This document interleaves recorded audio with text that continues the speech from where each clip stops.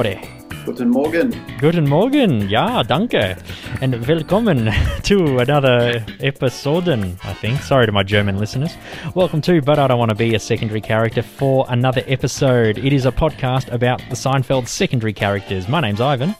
I'm Stephen. Yes, and we're on Skype again, Skyping, for our third episode of Season 2. And boy, it's been a pretty good experiment, Stephen. I thought it was going to be, first week we'd do it, and we thought, it's going to probably be pretty average. And no, we've kind of stuck with it. It's pretty good. Yeah, there's been no technical issues, which has been great. I thought it would sound really bad, and we'd have to abandon it or find another solution, but yeah, it's been good. Yeah, no, I thought we'd had to drop the podcast entirely, but then all our listeners would say, hey, where's Bidwabask? No! Yeah. Yeah, we wouldn't want That'd that. be right. Yeah, no, we don't want to do that to people. we love you too much, listeners. Yeah, there's enough shitty things in the world. We don't want to subjugate the world to that. No, we sure don't. And so last week was a What's the Deal With episode, which was very well received, actually. Yeah, it was about Newman. So every fifth episode we speak about one secondary character. This week we're back to our regular programming. We're talking about secondary characters from an episode of Seinfeld. We're heading to Season 2 today.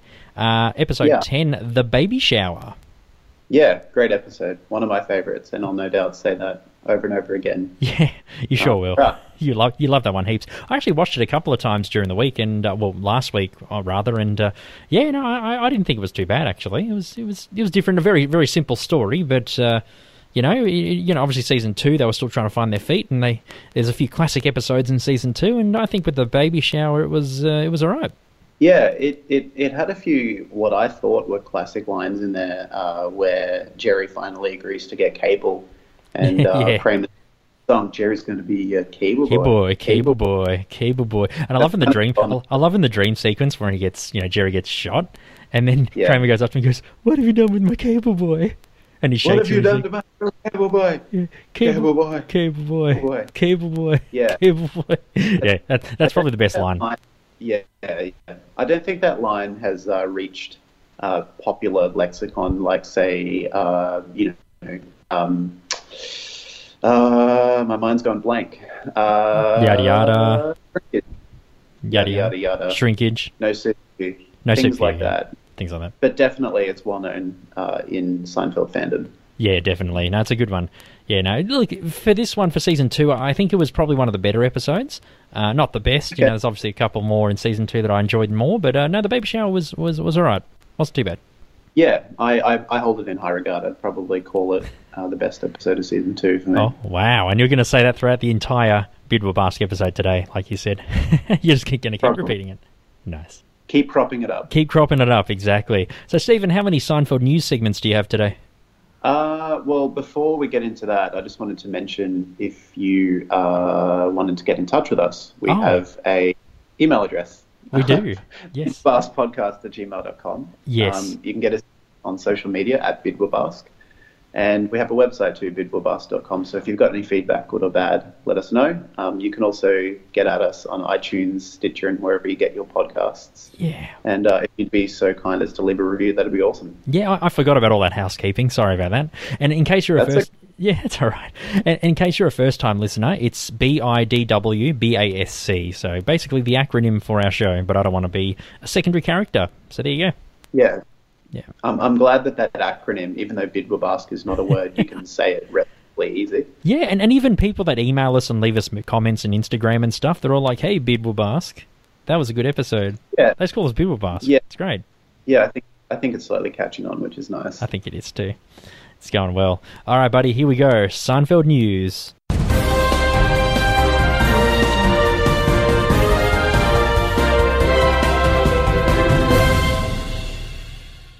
Okay, in this week's edition of Seinfeld News, we've got three things to talk about. The first one is a continuation from last week. As a lot of listeners would know, Jerry has continued his very high-profile Australian tour. He sure has. Yeah, so he started off in Adelaide and Melbourne to really, really awesome reviews. We talked a bit about it last week in our Newman episode, so go back and have a listen if you want to see how we went there. Through the week, and this is the week ending Monday, August 14, that's when we record. We're recording right now. Yeah, that's right. Jerry played shows in Melbourne, Brisbane, Sydney, and Auckland. I went through some reviews. All of them were really good. Yeah. All of them were basically saying that, he's a master. He's firing on all cylinders. He's just, he's at the top of his game. Even for someone who doesn't perform stand-up that regularly, he's still just a complete and utter class act. Yeah, and a couple of my cousins, they're from the Gold Coast. They actually went to the Brisbane show for Jerry, and they loved it. They said it was fantastic. So yeah, definitely, he's got a lot of credit, a lot of good reviews. Yeah, one Auckland review actually. The headline was "He's still the master of his domain," which made me chuckle. Oh, nice. No contest, huh? No contest. He would win. Lovely. Yeah, and if you're listening, Jerry, if you finally got around to listening to us, we love you, and hopefully one day we get the pleasure of chatting to you. We'll see what happens. Yeah. Shame we missed you this time, but maybe next time. Maybe make the tickets a bit cheaper next time. Maybe. That's all right. Maybe we'll get free tickets next time when we become a huge podcast. You never know. That's it. We'll sponsor it. That's it. Yeah, so when Jerry was in Melbourne last week, again, I talked about... it was the week before the episode 1 of Season 2, The Hamptons. That's it. The well-known Melbourne street artist called Lush Six. And in June, I believe it was, he painted a mural depicting the Kesha snub that lit the internet up. Yeah, which we always talk about and we love. We think it's just fantastic, like an older guy like Jerry. He doesn't know the latest pop singers and stuff. He thought it was Kesha was some kind of stalker and thought, who the hell are you? And can I have a hug? No, thank you. Come on, no thanks. It's great. It was wonderful. Yeah, I think it's going to be one of those pop culture moments that will, be around for a long time. It kind of reminds me in a way of the Janet Jackson nip slip that happened, at the Super Bowl in 2003 or 4, I think it was. Wardrobe malfunction, they called it. That's right. And I think it'll just sort of be in the memory of everyone forever. At least people who, are up to date with pop culture. Definitely. It was definitely one of the defining moments of 2017. Yeah, for sure. North Korea, Trump, nah. Kesha and Seinfeld, man. They're the major events. Yeah. That's what's really happening in the world. That's it. So Lush Six, the artist, painted a mural depicting on the side of a pizza shop in Fitzroy North in Melbourne. And Jerry went and actually visited through the week. With his manager, George Shapiro, which we actually put on our Facebook page. We found a picture, and we put that up from Jerry's Facebook. Yeah, that's right. Yeah, so Jerry put it up on Instagram and his other socials, and it's him just in front of the mural with George, sort of giving him a bit of a hug. Yeah. So that would have been really cool. I would have loved to have been around there. And it's really cool as well because I live a couple of suburbs, or one suburb away from Fitzroy North. So Jerry was kind of near me. I've probably breathed the same air as Jerry. You probably did. You were just, you smelled his pheromones, and he was just there. Now, you would have gone up to him and I wasn't going to say pheromones. Pheromones? You weren't going to say pheromones? No, but, that's fine.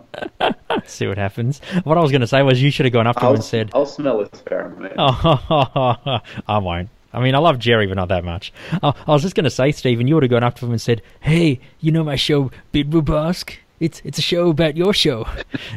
I'm half of it. My name's Stephen. Can I have a hug? No, thank you. Yeah, no, thanks. I think he would have hugged me. He probably would have. Oh, my God. What's the deal with Bid Rubask? I've heard of you guys. What's the deal with podcasts? Yeah, nice. Yeah, so if you want to see something that's quite meta, go to Jerry's Instagram and check out the photo of him and George standing in front of the mural depicting him and Kesha. So the third bit of news is not actually Jerry related, funnily enough. So Larry Thomas, he's the actor who played the Soup Nazi. Yeah. Which is our very first Basque episode, the Soup Nazi. So go back and have a listen to us. Yeah. Talk about and the other characters in that show. At the moment in British Columbia, which is the west coast province of Canada, there's a huge amount of wildfires happening. Wildfires in Canada, yeah? Yeah, that's right. So in the city of New Westminster, which is in BC somewhere, yep. Larry Thomas spends some time in character as the Soup Nazi, serving soup to just, customers and stuff. Yeah. At a deli there somewhere, I can't remember the name of it. And, all the funds raised for the soup that he sold, and this deli sold went to, I guess, relief for some sort of charities associated with the wildfires, because they're quite destructive at the moment. So yeah, of course. And if you're in Canada and you're listening, g'day, and stay safe if you're in the area. Yeah, I've got a friend who lives in Kamloops, which is a small town in British Columbia. He owns a restaurant there, and I talk to him occasionally, and he said it's pretty wild. The whole town's just always smoky. Yeah. So if you go to your Google machine, you'll be able to type in Larry Thomas and wildfires and do a search, and some really cool photos come up. It's mostly him posing with fans who obviously would have been really stoked. Massively stoked with their jambalaya. Jambalaya. Next. Yeah. So that's all the Seinfeld news for this week. Wow, Stephen. So only three Seinfeld news segments today. You normally have like 7 or 8 or something. Yeah, no, it's a bit of a slow week in Seinfeld news. Yeah, but pretty cool nonetheless. Indeed. Well done, Stephen. That was Seinfeld news. And we can get straight into the episode straight after this little break. We're talking about The Baby Shower today, Season 2, Episode 10, and we're going to talk about a few secondary characters that made the episode memorable. So stay with us. You're listening to But I Don't Want to Be a Secondary Character. She's pregnant? Mm-hmm. Leslie is pregnant? Oh, see, there is no justice. She's a performance artist, right? Yeah, performance artist. She's a real performer, a real trooper. What's her husband's name again? Chip? Kip? Skip? Todd. Oh, yeah. And you're back with Ivan and Stephen on But I Don't Want to Be a Secondary Character for Season 2, Episode 10. That's not our Season 2, Episode 10. We're not quite there yet. We're only 2 seasons in, and this is our 3rd. But we're talking about Season 2, Episode 10 of Seinfeld. And we're talking about The Baby Shower today. It's one of Stephen's favourite episodes. Yeah, I love this episode a lot. I was really looking forward to doing it. Yeah, I'm sure you were. It was, and even like I said a bit earlier. For me, it's not one of the best season 2 episodes, but it holds its own. And for seasons 1 and 2, I kind of forgive the show because it was really trying to find its feet. And in season 2, there were a few episodes where I think it stood out quite well, and this one was one of them. Yeah, a lot of people think that. Well, fair enough too. A lot of people say that Seinfeld really hit its stride from season 3. And up until about season 5 or 6, it's the true golden age. But I think season 1 and 2 are a bit underrated. The more time we spend with the show, the more I appreciate those seasons. Yeah, no, me too. And next week we're doing another season 2 episode as well. So we're going to do season 2 twice in a row. But we won't mention the episode yet. We'll do it later. But that'd be good. Yeah, it'll be fun. Yeah, it'd be good. Anyway, The Baby Shower. Every week I give a synopsis of the episode, just in case you haven't listened to it for a while or watched it, and you're probably wondering, what's the plot? Well, funnily enough, I have the answer for you. The Baby Shower, first airing in the US on May 16th, 1991. Wowee, before the rise of grunge, before Nirvana kicked open the doors with Nevermind, this episode was on the airwaves. Crazy. Just before, I think a few months before, actually. The Baby Shower was direct. What's that? I was going to say, I think it was August or September. Yeah. When Nirvana released Nevermind. And but they were big before that, but they reached the mainstream at that stage. Yeah, with Nevermind. And, before that, everyone was listening to, like, hair metal and stuff around this era. Yeah. They put the final nail in the coffin of hair metal, which was a really, really good thing. It was a wonderful thing for pop culture and music in general, definitely. So the Baby Shower was directed by Tom Sharones and written by Larry Charles. In this one, Elaine holds a baby shower for her friend Leslie, Christine Dunford, at Jerry's apartment while he's performing in Buffalo. George anticipates this as he wishes to confront her as she poured Bosco chocolate sauce on his red collared shirt while doing performance art. Jerry's frustrated by the poor TV reception in his apartment, so Kramer enlists the help of 2 Russians, played by Vic Polizos and James Lashley, to install illegal cable at his place. After a violent dream, Jerry returns to New York earlier than planned, where George picks him up from the airport. And I did mention before that dream, it's quite violent. Yeah, for a primetime sitcom. It definitely is, yeah. Yeah, it was just like the bullets and the guns. It was like, whoa, geez. Yeah, it's like Bond violence, though. You don't see anything. No, you just see like the holes in Jerry's shirt, but no blood. Yeah, exactly. It's good. Oh, what'd you do to my little cable boy? Cable boy, cable boy, yeah. Cable boy. It's good. We're a bunch of patsies. Yeah, exactly. We're patsies. We're patsies. We're innocent. We weren't selling it. That's it.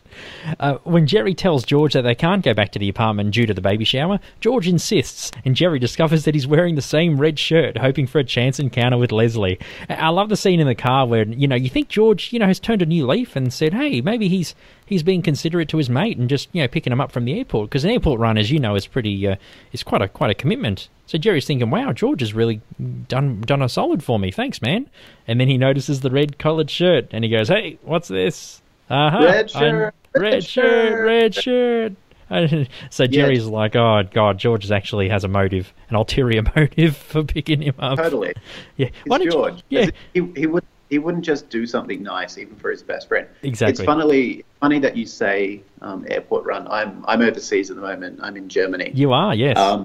Yeah. If a friend offers to drive me to the airport, it's something I hold in very high esteem. It's one of those moments where you say to that person, I owe you one. Yeah. You either return the favour or you do something out of your way for them. Yeah, exactly, because the airport run, you can't park there because it'll cost you like $1 million. And then, you can only park in the drop-off zone for like a minute before you move. It's quite a commitment. Yeah, definitely. And I think the biggest thing for me that makes it so good is the fact that it saves you so much money. Yeah. Like in Melbourne, the bus to the airport is $20 each way. Yeah, Melbourne, it's ridiculous, yeah. Yeah, an Uber or a cab is $40 or $50 at minimum. Yeah. That's if you live north of the river. That's it. Even in Brisbane, the train is $20 a pop. Yeah. So the fact that it saves you so much coin as well is good.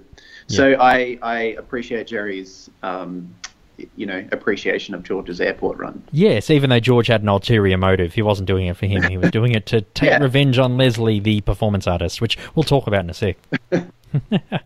Yeah. So anyway, while they're on the way back to the apartment, Kramer and the Russians enter the apartment during the baby shower and start a confrontation. And George doesn't have the courage to confront Leslie.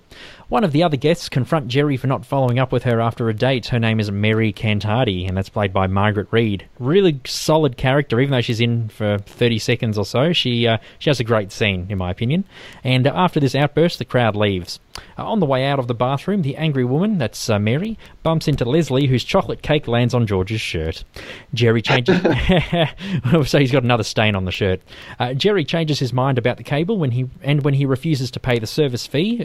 He was quoted at $150, but the Russians upped it to $400. The Russians remove the picture tube from his TV set. And they smash it as well. They smash it too, yeah. So the TV's basically dead. Yeah. So other secondary characters in this one include Bill, played by Don Perry, who's on the plane with Jerry. There's an FBI. He's credited as FBI man. He's played by George C. Sims.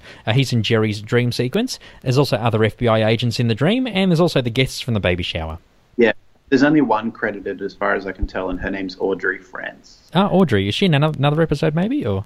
Not too sure. So she's just credited as a party guest. The actress is Audrey France. Oh, right, okay. And she's just called party guest. Yeah, that's it. Cool. And a bit of trivia about the baby shower. Oh, sorry, but before I get into it, what were you going to say? I was just thinking when George has the cake smashed into his shirt. Yes. After, do you still think he kept it so it had Bosco and cake on it? And do you still think he wore sweaters? Well, at the end, he helps Leslie get all her gifts and bring them in the car. So he probably wanted to muster up the courage. Maybe he'd wait another 6 months to get his revenge on Leslie. And True. And then this time he'll get like a strawberry cheesecake on his shirt or some other sweet or cake of some sort. Yeah, that probably became his eating shirt. Every time he went to eat something chocolatey or that could cause a stain, that was the shirt he wore. That's it. I ask because if I had a shirt that was covered in chocolate, you can't wash that out. No way. I'd probably throw it out. Yeah, I'd throw it out too. As rag to wash my car. But George, being the cheap ass that he is, he keeps it and he wears it on sweaters, which is actually practical and fine. That's totally okay. Yeah. But after a second, you think you would get rid of the shirt. Yeah, well, hopefully it doesn't get too hot, Like, if it's a hot day and you got to take your sweater off, you don't want to be seen wearing one of those shirts. Yeah, that would be bad, actually, if you had to take it off. You had no choice. Yeah. Hopefully he's smart enough to keep an emergency shirt on him. Yeah, I don't think he's smart enough to do that. I think he was so bolden with rage against Leslie, he didn't think about it. Just some trivia about the baby shower. The main Russian cable guy, he's called Tabachnik. I think that Tabachnik, is that how you say it? That's how I've been saying it. Tabachnik? Tabachnik, yeah. While the other guy is credited as assistant. Larry Charles was very happy with the dream sequence, as he said that, and I quote, "I love the cinematic quality of the story where we kind of go from the plane to a fantasy sequence. And we have all these stories swirling around. I thought it was a good template for later episodes." Yeah, definitely. Especially season 8 and 9. Yeah. Where they do a lot more surreal moments. Yeah, and this provided, like Larry Charles said, it provided the template for later episodes, and yeah, we do see it in season 8 and 9, and you know, to a degree, you know, in other seasons as well, like say the smelly car in season 4. That's a bit of a fantasy as well with the smell. You know, we did an episode of that before. Yeah, no, I'm not saying that there wasn't surreal moments in. Oh no. 3 to 7, but they became a lot more prominent in the last 2 when Larry David left. There you go. Yeah, no, exactly, it did. And just one last bit of trivia. When originally aired, the episode was met with negative reviews from critics, which was very interesting. New York Daily News ranked it 3rd in the not-so-top Seinfeld episode list. So at the time, it didn't get good ratings and wasn't really reviewed too well. I think because, and I read a bit about this as well, basically the episode was concocted. It was just a few loose ideas that the writers had, and they patched them all together. It does feel a bit like that, where the A and B stories aren't heavily intertwined. No. Situationally, other than all ending up in Jerry's apartment. Yeah, I mean, because it all comes together at the end. Yeah, and from a writing point of view, it does feel a bit mashed together. Yeah. But I still think they're really good, solid stories on their own. You know how a lot in Seinfeld episodes, how the A and B and sometimes C storylines, they're separate, but there's connections between them. Yes. There's things that tie together, and then it all comes together at the end. Yeah. The Cable storyline and Leslie's storyline, they're totally disconnected. There's no connection really, except that they all just end up in Jerry's apartment. So I get why, you know, reviewers usually review TV shows from a writing standpoint. Yeah. And I think a lot of the criticism of the episode is based on the fact that completely disjointed storylines were just together at the end.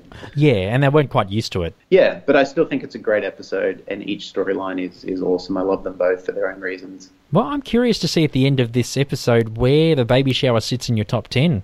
I assume it'll be in your top 10. You'll find out. I'll be curious to find out. And also we'll give our top 10 secondary characters. So will any of the following characters be in our top 10? You're going to find out. If you stick with us till the end of the episode, you'll find out. Yep. Yes. Indeed. Let's kick off now, Stephen, with our first character. I guess our main secondary character, Leslie. So George's nemesis, I guess. Yeah, former girlfriend. Well, not even girlfriend, just date. Date, yeah. Performance artist. Yeah, she was played by Christine Dunford. That's right. I had a look into her career, and she seemed to have a strong theatre background. She does, yes. And she's been in a few TV shows as well. She's known for her role in Hudson Street as Officer Kirby McIntyre. And also one thing, Stephen, I love video games. I'm a huge fan. She's also been in a lot of video games, like her voice. She's voiced a lot of characters. I was going to say, I thought of you when I read that she'd done a lot of voiceover work. Yeah, for video games too. That's one thing I want to get into one day. Video game voice acting. That would be amazing. You know, that would be cool. You've got the pipes for it. Oh, thanks, man. I'll do like Grand Theft Auto 9 or something. That'd be cool. I'll play one of the protagonists. That'd be fun. Yeah. Yeah, cool. You can be a VR character. A VR character? That sounds good.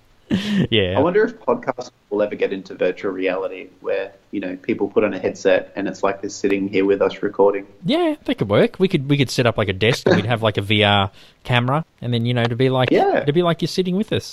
You can't stroke our hair or our beards or anything, but you know, you can watch us. Yeah, that sounds a bit creepy, but sure. It does. Hey, you never know what the people like. If our fans love us that much, it doesn't bother me at all. So, as I was saying, Christine, she voiced characters in games including EverQuest 2, Mass Effect 3, Hitman Blood Money, and 2 games in the Infamous series, Second Son and First Light. So, she's lent her voice to quite a few games. None of that means anything to me, but it sounds impressive. Yeah, it's very impressive. They were like AAA titles, all those ones. Like big titles, yeah. So there you go. No, she did good. She does have a good voice. She does, yes. She does have a good voice, and also when she played as Leslie, she did quite well as well. Even though she was in it for one long scene.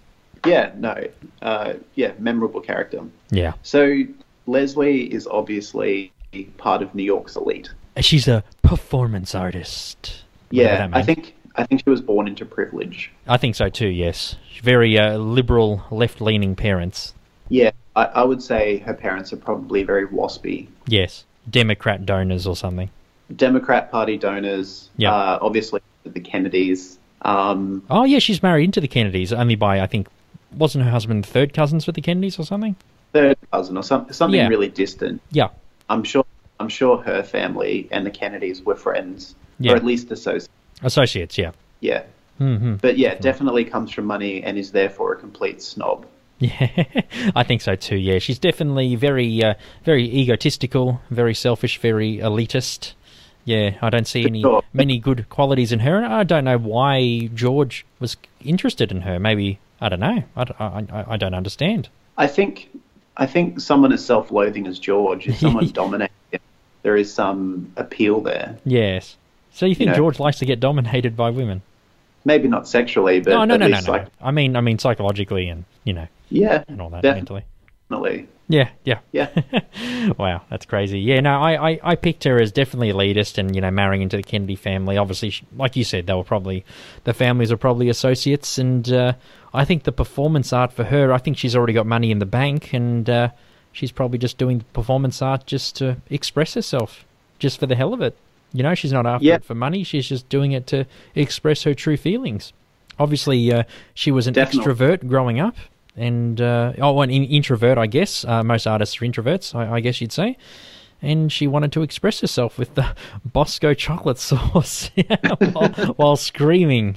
George is like, she was screaming while she was putting everything everywhere. I think the fact that she came from money allowed her the comfort of exploring more esoteric art, like obscure performance art. I got the idea as well that maybe at one point she tried to be a street artist. Oh, okay. Even though she had all the money in the world and didn't need it. Sorry, not a street artist, not a graffitier, but like a street performer. Street performer, yeah. So she was doing her own screaming and painting, finger painting or whatever it was at the time. I was thinking as well, the fact that she's so dominant and a bit of an asshole A bit? is... Yeah, I'm trying to be polite. Oh, yeah, of course. To a fictional character, of course. That's nice. it. You're a sweetie. I think she has some self-loathing and frustration at life too. Yeah. I think she wanted to be a tortured artist who had to struggle in life, but because she was born into privilege, she never felt authentic living that life. No.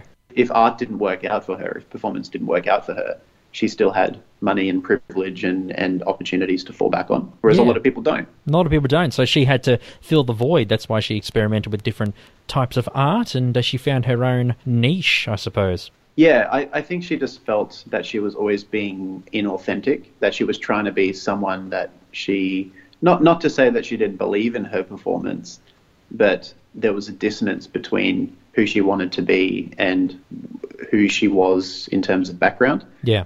She could never truly escape her privilege. No. But then again, she'd have to sell... she could have sold everything and given all her money away and become the starving artist like she always wanted. But I guess the privilege and the wealth is too good to give away. Yeah, I think she tried to live that life and distance herself from her family. Yeah. But that pull was always there, and she obviously wound back up, where, closer to her family and her wealth and privilege. Yeah. Because she brags about how she bought an apartment on Riverside Drive, which I looked into as a very, very Expensive even at the area. time. Yeah. Yeah, well, there you go. Yeah, so obviously she knows the taste of wealth and she enjoys it, and she won't... she loves the art, but she won't give up the wealth. No, I don't think she could fully separate herself, because it's that's always risky. Yeah, and A lot of fail, and then they wind up destitute and doing something they hate. So she was pulled back into something that was comfortable and easy. Yeah, that was comfortable and easy. So she did performance art. Yeah. Yeah, I wonder how George and her met. Like, do you think there was a chance encounter? Oh, no, sorry. Elaine introduced him, didn't they? Elaine, yeah. Yeah. Elaine introduced him, yeah, that's right. I think Yeah. a better question is how Elaine and her met. Elaine and Leslie. Yeah. I don't know. Oh, no, weren't they... no, they were at college They together. They went to college. Yeah, that's College. right. Yeah, no, because Was it because at the end of the episode, Leslie says to Elaine, "You're just the same as you were in college." That's as right. Elaine's leaving, Okay. yeah, and then Yeah. Elaine looks at her with like a sly grimace and goes, "Oh," and walks off. I would guess that they both went to some sort of writing or art school. Yeah, I mean, because- Elaine. yeah, because Elaine is a writer. a writer, Yeah, and she's a performance artist. It might have been some sort of liberal arts college or something. maybe because we have mentioned when we did episode 10, the Seinfeld parents, we mentioned Alton Bennis. You know, her father was an author, Yeah. and we thought Elaine got inspiration from the father and went to writing school or whatever. So that's how they probably Yeah. met. You know, doing writing or arts or that sort of thing. So that's how they knew each other. Definitely. Yeah, I spent a bit of time thinking about her college life as well. yeah. I would suppose she was the complete and utter alpha and ringleader of the The sorority. what's sorority? The sorority, that's the female Yeah, thing. Yeah, fraternity for men and sorority for women, yeah. that's it. So yeah. she was dominant. So, She was like the head honcho. yeah, she was kind of like the college version of the head cheerleader, Yeah. in high school movies. Yeah, Total bully, total snob, smart, beautiful, yeah, all that stuff. and all that jazz. Yeah. And yeah, Yeah. she's just up herself. Definitely. I think the best line that sums up her character is when she eats a bit of food and she turns to Elaine and says, "Elaine, who did you get to cater this baby shower? Sears?" Sears, yeah, and everyone And just laughs like, if you- "Ah." If you look at her friend who's standing next to her, she has this kind of nervous glint in her eye in that she has to laugh because She has the to laugh. ringleader Yeah. made a joke. That's right, yeah. So they all have You to might- kind of keep up appearances. Yeah, she might not feel the same way, or she might feel sorry for Elaine for being teased about the food. Yeah. But, to keep up appearances, she kind of had to laugh along with it. Even though Leslie was in one scene, I found her to be quite repulsive. Like she's not in my top 10 secondary characters. I don't know. She just had a very cold vibe. You know, Christine Dunford played the role quite well. You know, she played a real cold, calculated arsehole. Totally, yeah. I love strong female characters in anything because me too. there's not enough of them. No. They're getting better. Yeah, they are. So anytime you see a strong woman who doesn't take any shit, it's always great Yeah, to see. But she crosses the line from strong woman who doesn't take any shit to just complete another asshole. and complete another arsehole. Yeah, and then at the end of the episode, George, caves in and helps her bring all her toys to the car. She's like, "Hurry up!" I love George's speech that he gives to Jerry in the car. What in he's the going to car, say yeah. to her. What he's going to say, yeah. And then George just caves. I can just imagine him, every few days putting on that shirt at home and into the mirror, like in Taxi Driver, when Robert De Niro's like, "You talking to me?" Hey, He's trying Leslie, to get into it. you talking to me, Leslie? Trying to- But we've all puts done that- that. We've all done that at least once in our lives. You know, we wanted to confront someone, and we've said in our heads and in the mirror, "This is what I'm going to say," and then you see him, and it doesn't, work out that way. We've all done that at least once. Oh, for sure. I mean, I've done that not just for confronting people, but just to get confident for, say, a job interview or something. You That's rehearse it. some answers. Yeah, and then you become confident, and you know what to do, and well, sometimes it works, sometimes it doesn't.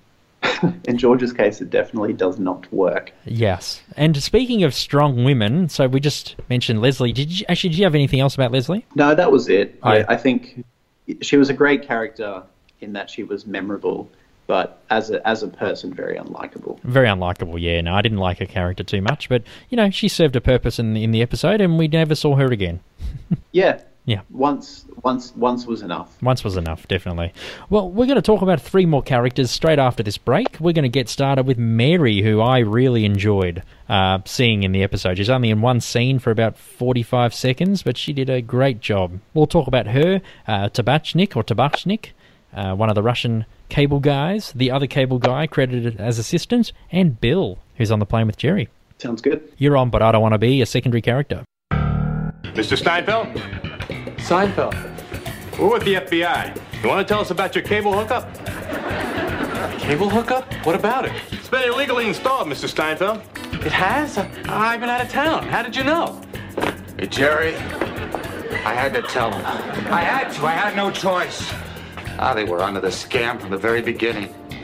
You're in very serious trouble, Mr. Steinfeld. Wait a minute. Hold on. We're just patsies. We're just a couple of users. We never solved this stuff.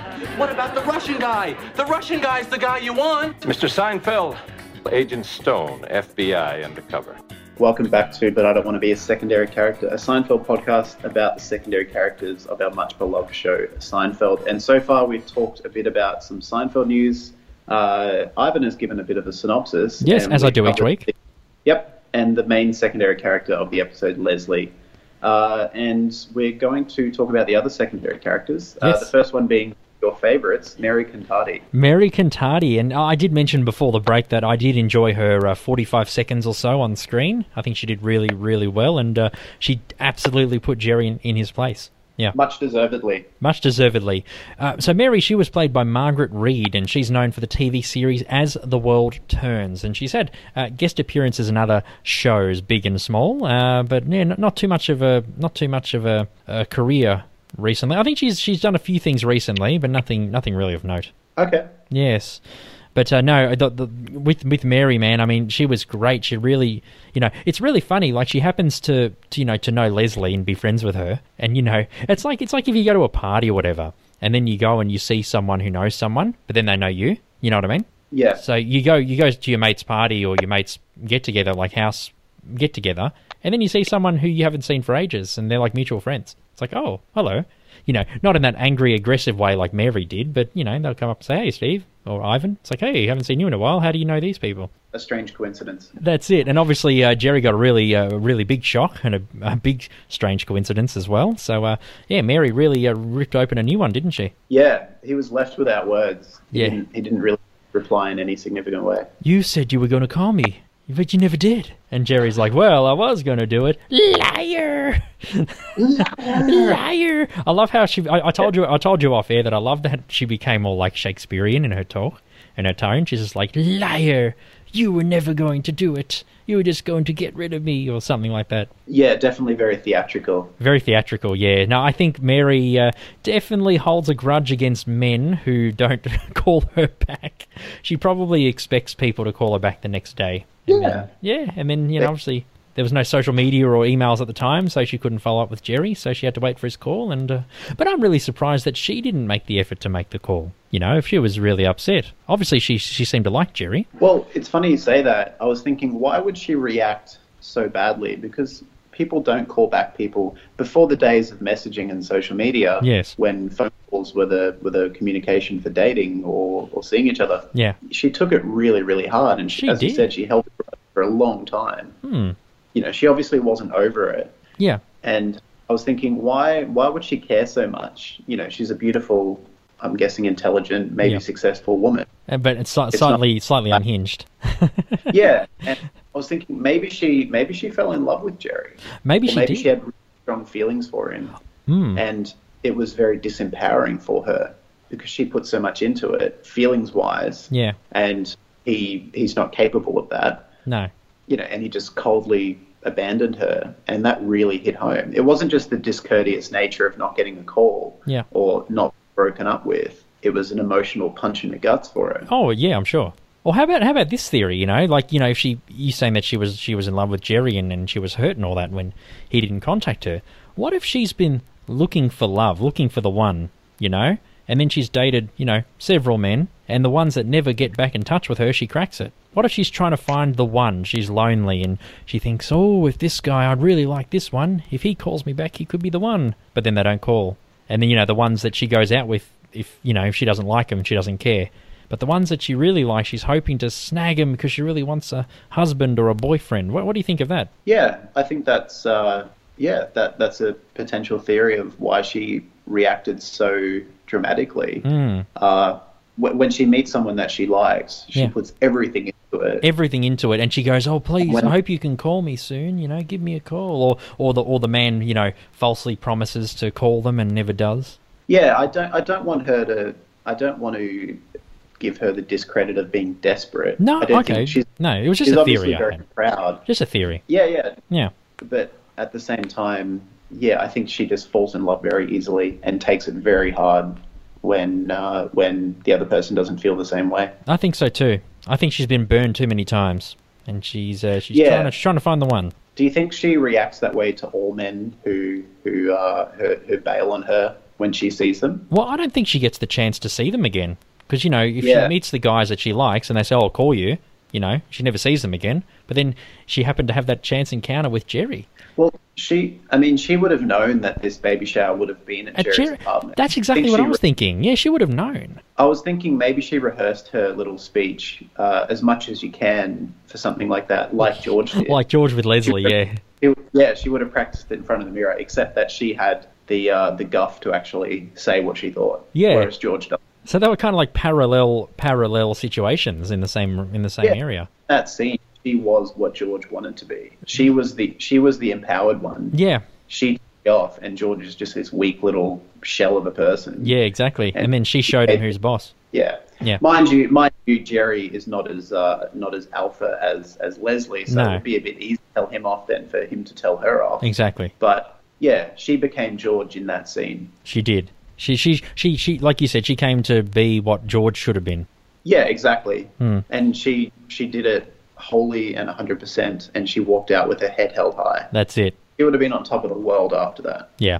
I even though she's in it for a short time, I love this character. I think she was great. She's great. And she was like, Margaret Reed just killed it in that scene. She just said all the right words and the right tones, and then she became a bit theatrical, like you said, Shakespearean at some points. But it was a great monologue.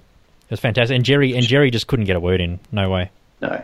It was great. You're the insignificant piece of dust. Yeah, an insignificant piece of dust. Liar. I love when she goes, liar. I was going to call you. Liar. She cuts him off well. Yeah, I know. She's great. She's really good. Yeah. Yeah. No, I really enjoyed her 30 seconds to a minute being on screen. It was great. Yeah, and I loved the bonus at the end when she goes into the bathroom. She's obviously all enraged with what she said, and then she comes out and she knocks Leslie, who knocks chocolate cake on George. So she actually caused the chocolate cake to hit George. I think after that rant, she would have been so joyous that she wouldn't have even regarded what she'd done. No. She just total tunnel vision of I'm amazing. I've done what I've wanted to do for months or years, however it's been, and just not even aware of her surroundings. Doesn't she mention when they dated? Wasn't it like a year ago or something? 2 years ago? I can't remember. I thought she said, we dated 2 years ago or something. Okay. So obviously she holds grudges for guys for a very long time. Yeah. Well, like we said, when she falls hard. Yeah. So not something she can just let go of easily. And if she has the opportunity, I think she would jump on it, which she obviously did. She sure did. Yeah. Geez. If I dated someone 2 years ago and never got back to them, I wouldn't go to all that effort to yell at them. I would have moved on by then. Yeah. There you go. So she's lost looking for love, and I guess your theory's more plausible. She was in love with Jerry, and Jerry never got back to her. Yeah, maybe not necessarily in love, but she just had strong feelings. Strong feelings for him, and she probably saw Jerry on the TV, because he's a successful comedian, and she probably tracked his movements and said, "Oh, Jerry, you're traveling all over America, and you don't have time to give me a call." Yeah, maybe. That sounds a bit stalkerish. It does sound a bit stalkerish. Yeah, she's an intense person, so maybe she would be the sort of person who would keep tabs on her boyfriends. Yeah. Or do a bit of digging before she got to know them. Yeah. Potential, yes. But anyway, I loved Mary Cantardi. She's a great character. No, she's awesome. She's awesome. The next character is my favorite in the show, Tabachnik. He's the Soviet cable guy. Yes. As Kramer puts it excellently. Yes. Played by Vic Polisis, known for Who's the Boss, Prizzi's Honor, and Graveyard Shift. Yeah, he's an actor with over 100 credits, so he's been for a while. Yeah.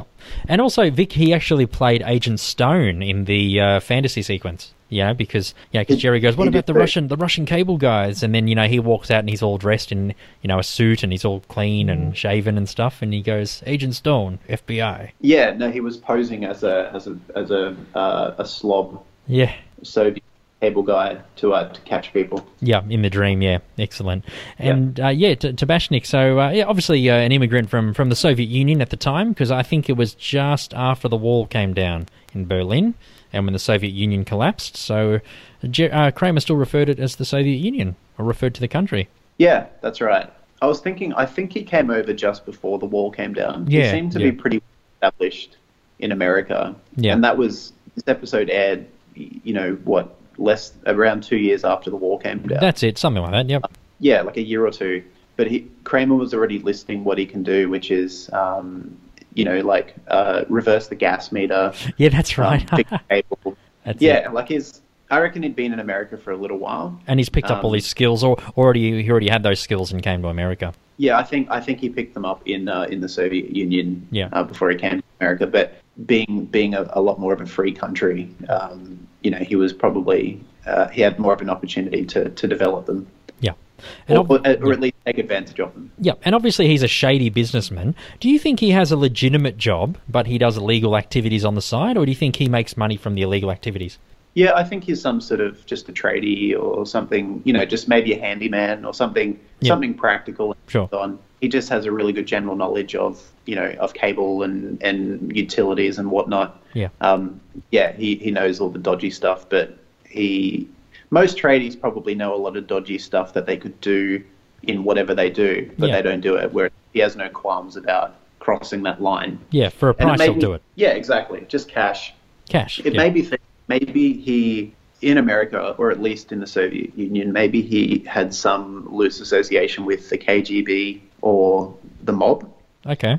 Yeah, I think because he's quite skilled. He's not doesn't seem very intellectual. He's a big fat slob. Big fat slob who eats all the food at the baby shower. Exactly. Him and the other guy.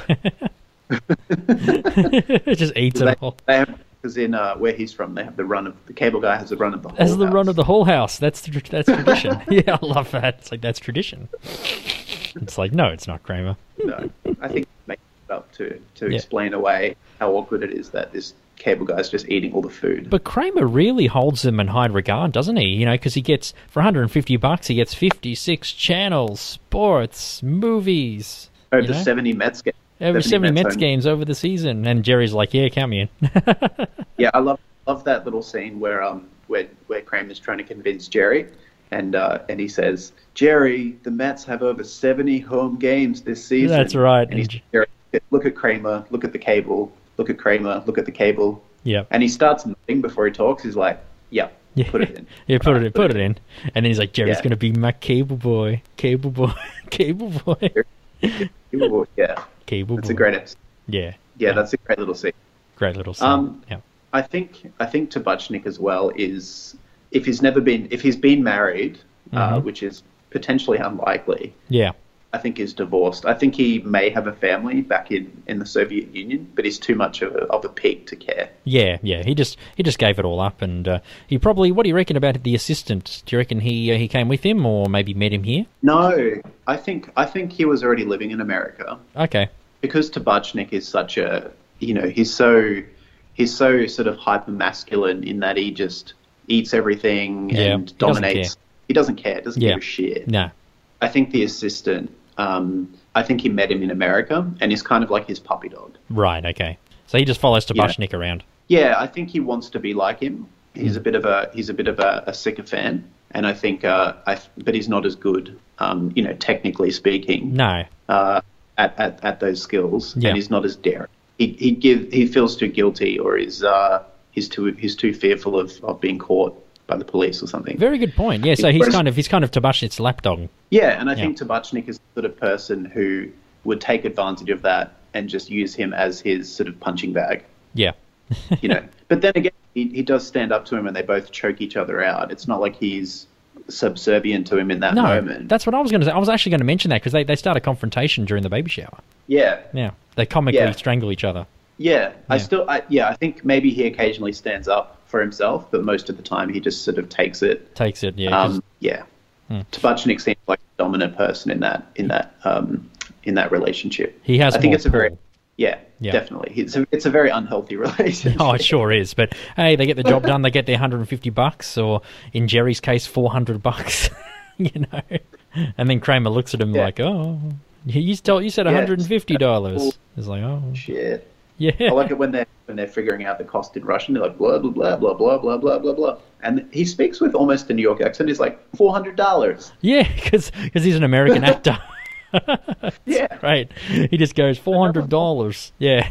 No one comments on that. Yeah, no, it's good. It's very good. Yeah. And another little sort of visual scene where Jerry says, I'm not paying for that. No. Tabuchnik and the assistant look at him. Yeah. Look at Kramer. That's it. And then it just cuts to them watching TV. It's a smash cut to them watching TV. And it's smashed. It's smashed. Yeah. And I think they're watching a Mets game or a basketball game. Yeah. You can just make out some sports that's happening. Yeah, and you can kind of hear the noise in the background too.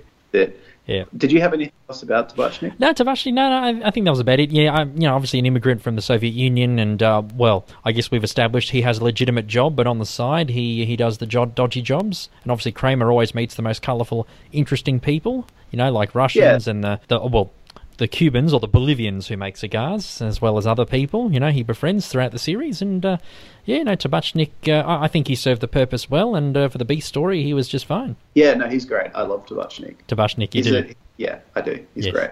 No, he's good. No, he was good. It was definitely a good part of the Beast story there. That's it. Yeah. So, do you have anything on Bill? Bill? Not really, no, but I do have some trivia about Bill. So Bill was played by Don Perry, who's on the plane with Jerry. Actually, Larry Charles said that Bill's line wasn't originally in the script. He says to Jerry, "You'll be the last person that'll see me." As they're going down because of the blizzard. Yeah. The emergency landing. He's like, "You'll probably be the last person that'll ever see me." And he has that smile. He just puts that face on, and Jerry's like, "Oh, God, kill me." So apparently his line wasn't originally in the script, but it was added because Perry, the actor, had the right look, which he certainly did. Yeah. He's had the right face. Yeah, for sure. I think of him as a very stoic person. Yes. Unemotional, or at least being able to confront emotion from a very practical and stoic point of view. Yeah. He's obviously he's not panicked. The fact that they might crash if they fly into a storm, and he's obviously already okay with death. Yeah. Because he said so openly to Jerry, is just like, "My name's Bill. My name's Bill. You might be the last person, You might be the last person to ever see me. Yeah, whatever. Last person you'll ever see." And he just puts on that smile. That innocent smile. And Jerry's like, "Oh, God." Yeah, he just had a very stoic nature about him, I think. Yeah, he did. Yeah, he knew, he was old, and he thought, it's all right, I'll go down with the plane, that's okay. Yeah. What can you do? Just accepting of what happens to him. I just love Jerry's reaction. It's just the best. Jerry's just like, "Oh, God." "My name's Bill, and you're the last person you will ever see." I like how he shakes his hand as well. Yeah, that's it. No, it's a good one. Yeah, not much about Bill, really. No, just that one thing, but that one line really worked. I think the accent that he puts on is West Virginian as well. Oh, okay. Yeah, so he's from West Virginia? I think so. Virginia? Yeah, I think so. Might have been a coal miner. Oh, maybe. Yeah. Oh, yeah. I don't know. Maybe. Yeah. Oh. No, Bill was cool. I liked Bill. No, Bill was good. Now, he was a good one-line character in Seinfeld. For sure. Cool dude. Cool dude. And if I was going down in a plane, I'd want someone like him next to me. Me, probably not. Okay. Nah. Whoever. I probably wouldn't talk to anyone if we were having an emergency landing. I'd just be like, "Don't talk to me. Leave me alone. Just leave me in the brace position." That's it. Yeah, that's me anyway. Did you have anything else about any other secondary characters? No, that was all for me. How about yourself? Nope, that's everything. And that's The Baby Shower, Season 2, Episode 10. They're the secondary characters: Leslie, Mary, Tabachnik, the assistant, and Bill on the plane with Jerry. Yeah. And when we're coming back, we're going to do our top 10 secondary characters and our top 10 episodes, or rather where The Baby Shower sits in our top episodes, Stephen and myself, Ivan. Remember me? I'm sorry. Mary Cantardi? No? Doesn't ring a bell, Jerry? We had a date 3 years ago. You took me to one of your shows. Oh, I think I remember. Told me you had a great time. Said you'd call me the next day. Well, I'm sure I meant to call. I probably just lost your number. Liar! Liar! You were never going to call me! You thought you could waltz for the rest of your life and never bump into me again, but you were wrong, Jerry. You were wrong. What do you think? I'm some sort of poor, pathetic wretch? And you're back with Ivan and Stephen on But I Don't Want to Be a Secondary Character, Seinfeld podcast about the minor and secondary characters of our favourite show, Seinfeld. Hey. Hey. So we've gone through all the secondary characters. We sure have. We had 5 characters today. Yeah, quite a few. And we are now going to talk about our top 10 secondary characters that we've reviewed. So far, yes. So in case you're wondering, why isn't this character on here? It's either A, we don't like them, or B, we haven't got to them yet. So we'll probably get to them soon. Yeah, we eventually will. We plan on covering everyone we can. Yes, we hope so too.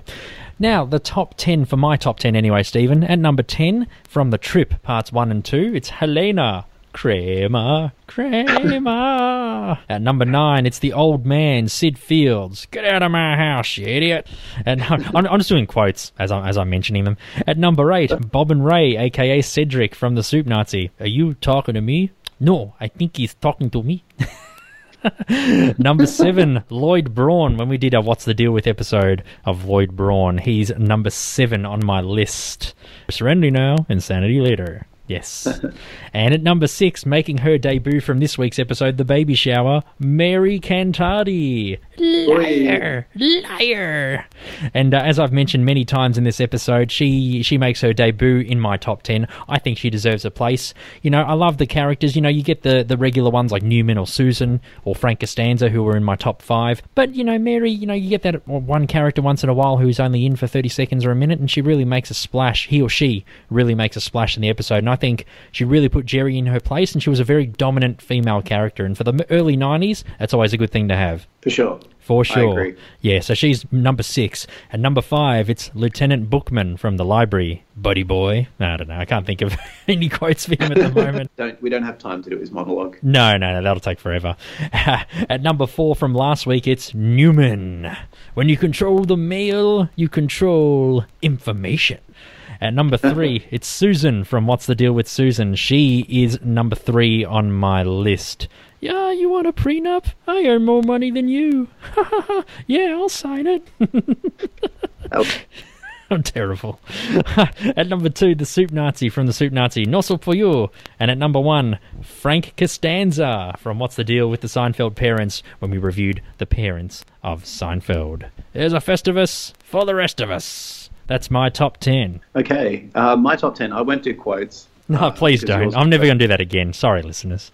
That was just shocking. Okay. That's fine.